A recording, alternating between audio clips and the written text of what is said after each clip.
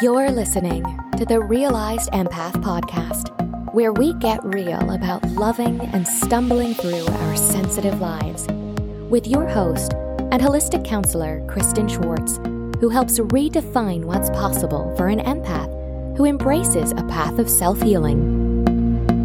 Hey, everybody. Welcome back to the Realized Empath Podcast. Thank you for tuning in. Last week, I did not post an episode. I was not feeling well the first few days of the week.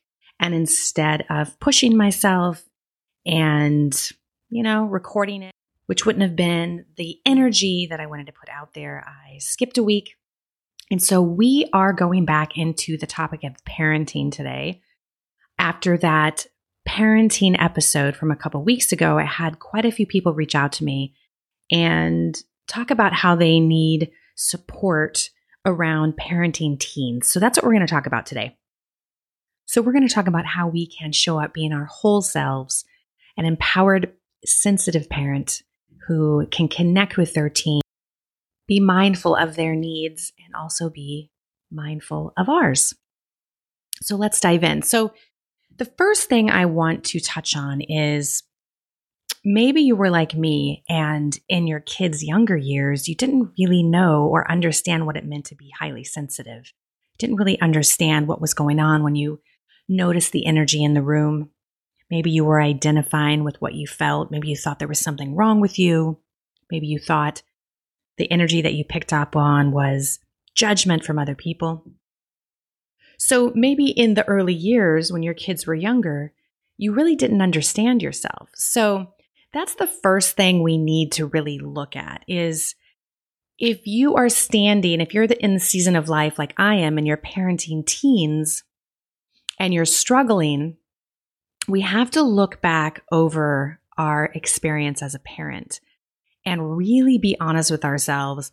Are there patterns in our relationships with our kids that are there because we really weren't coping well? We really didn't have the best skills, or we didn't understand ourselves. Therefore, these patterns of behaviors and reactions and, that really affect our relationship with our kids now as they're older, because those become habits of interacting with not only our children, but then they pick up on those coping mechanisms that we have, and they have their own. So that's the difficult part, right? Is like we awaken to, oh, wow, this is who I am. This is why I experience the world as I do. And we start to see, oh, wow, this isn't working for me anymore. How can I change this in my own life so I feel better, so I thrive in this role as parent? That's wonderful. And it's amazing to waken up to that, right? But then we have to look at our kids and go, well, there's two people in this scenario. So now we have our kids who maybe have learned ways to relate to us based on our ways of coping in the past. So now we have more than just ourselves that are going to be in this dynamic, and it may not be as healthy as we want it to be. So we have to call in a lot of patience and understanding because maybe some of the ways that our teens are relating is solely due to how we used to relate. We taught them how to respond, and we taught them how to cope. We modeled a certain way of being. So I needed to begin this podcast in explaining that. So I've had a lot of sit down, come to reality discussions with my own daughter, who is 16, where I was really owning my stuff from the past, how I showed up with her when she was younger, knowing that I was overwhelmed most of the time. I was overstimulated most of the time. And I didn't know how to manage my own feelings on top of hers. And so how that translated to her was, right? So children are going to identify and name our overstimulation or our feelings so much as there was something wrong with them. So it's almost like this sense of this rejection that's happening. So I did have a lot of conversations and still do as they come up. And I also have this really deep sense of patience because I see myself in some of the ways that she copes, right? Because that was modeled to her in her early years. So let's go into some of the things that, as a parent of teens, that we may struggle with as highly sensitive people. I mentioned overstimulation. We feel so much, right? So, how well are you at experiencing the feelings and not reacting to them? Okay. Because that really goes into, wow. I mean, when you think about like the stereotypical, things that people say about teens, you would hear like, oh, well, they overreact, or, they're extra, or, whatever. But really, it's just, if we were honest about what that really meant, there's feelings involved. And maybe there is that lack of being able to sit with those feelings, right? Being uncomfortable in those feelings. So how good or how confident are you in your ability to sit with your feelings and not trying to fix them and allowing those feelings, which are always temporary, to move through you, right? Without reacting. When we're highly sensitive, when we feel things so deeply, sometimes our response or reaction to them can also be pretty intense. So managing or fixing their emotions, are we doing that? Or are we modeling to them how to sit with their feelings without fixing them? Are we comfortable with holding space for our teen? Are we comfortable with letting them sit in their despair or sorrow without trying to manage it? When I was talking earlier about us really seeing how, before we understood we were highly sensitive, before I really understood what my needs were and what was going on within my own body, I would try to manage and fix. So let me give you an example. When my daughter was younger, because I have chronic bullying in my past, when I was a kid, I was hyper vigilant around her not experiencing the same thing. And so when she was younger, in the earlier years of school, anytime she had any experience around this person was mean to me, this person said this, I would go into hyper reaction and I would go into act, right? So I would jump in, I would, say things to the parent or call the school. And in my mind, because I was responding to my past, I was thinking she's going to have the same experience that I am. Therefore, I responded with this hyper-vigilant, almost like a vigilante, like trying to protect her. And what got lost in there was she may not be having the same experience as I was. Maybe it's not as, this experience isn't as, intense for her because she's not highly sensitive. What ended up happening over time is that I actually made the situation worse. Now, looking back, what would it have been like if I was just able to sit with what, the feelings that came up for her around whatever comment was made at school, instead of me going into this hyper protective mode of thinking that she's experiencing this situation the way that I would have, right? So there's that level of self-awareness that needs to happen around how much of our interaction with our teens is about them and learning about them and learning how they experience the world, and how much is it of us projecting what we thought we needed in the past, and we're just automatically assuming that that's what they need. So also with everything I think we talk about when it comes to being highly sensitive is, we have to have boundaries. And if you didn't have boundaries or model boundaries with your children younger, this can be just like with any other relationship. When you first are starting to establish boundaries, it can be difficult. And what's helpful in terms of starting to set boundaries with your child is sitting down and having communication about like, hey, this is who I am. This is how I experience the world. Like really letting them know, teaching them about who you are and what you feel and what goes on in your body when certain things happen, and making it about learning. You want to learn about them. So be open to learn about them. How do they experience the world? What shows up for them around this situation?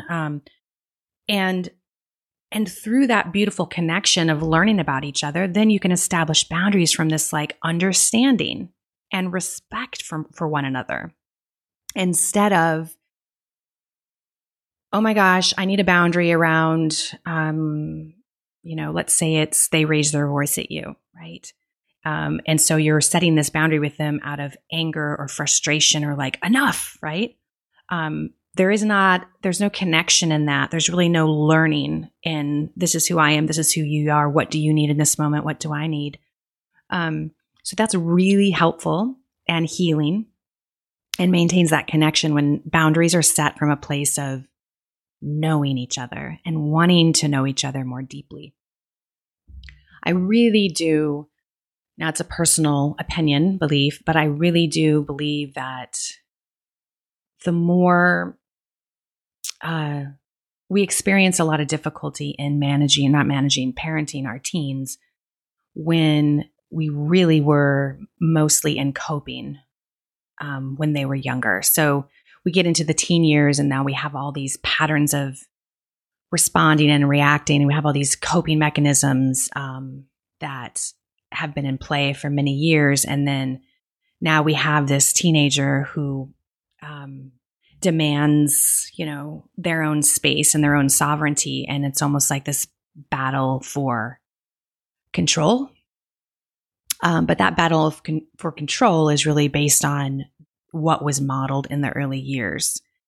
So it starts with the parent. So as a parent, we have to change the way we show up. We have to change the way that we're living. Just like I say, when it comes to just caring for ourselves as highly sensitive people, we have to change our lifestyle. Same as being a parent. Where we can get stuck in this is that we focus our attention on trying to change and control the teen.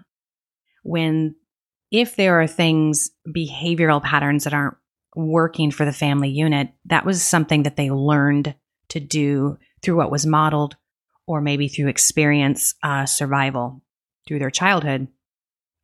So if they learn what the coping mechanisms that were modeled to them, they can also learn from you walking in the light and changing the way that you show up, in your home every day, and modeling that. So let's talk a little bit about maybe some boundaries that can be set around our needs as a highly sensitive parent. So maybe you have a teen that is more extroverted, and maybe they show up and their volume's a little bit louder than what you would prefer. And maybe they're a little bit busier and they like to go, right? So there's this difference in temperament and how they get their needs met. And what lights them up, what actually makes them feel alive is completely different than what makes you feel alive.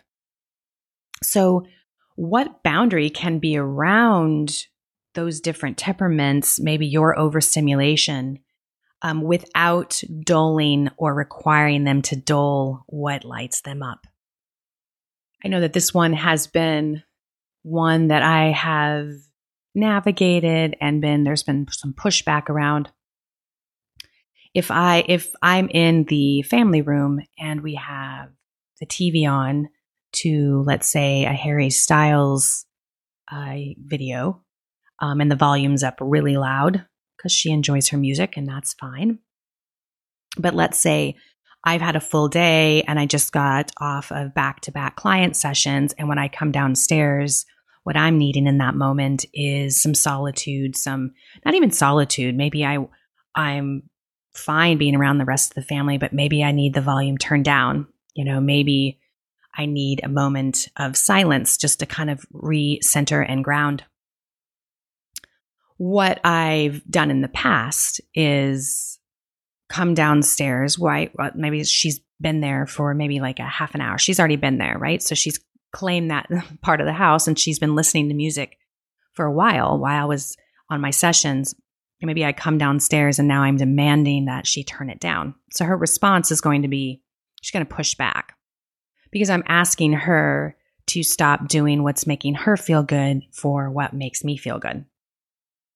So now what I do is I realize, okay, what do I need right now? I need a moment of silence. And so then I will actually leave the room, get to a point where I feel more grounded and I can feel, I don't feel so overstimulated or overwhelmed. And then I will re-enter the room. And at that point, if the volume could come down a couple clicks, I may say, hey, can you just turn that down a little bit? But it comes from a space of, I've taken care of myself. It's all good, instead of walking into a room, being overstimulated. And then that energy behind it is a demand, right? So it's like almost feels like an ultimatum. And then there's more pushback because I'm asking her to stop doing what meeting her needs to meet mine. So then there's that struggle between the teen and the parent. So we want to make sure that we're taking care of our needs as much as we can without asking other people to stop caring for themselves to meet that need for us.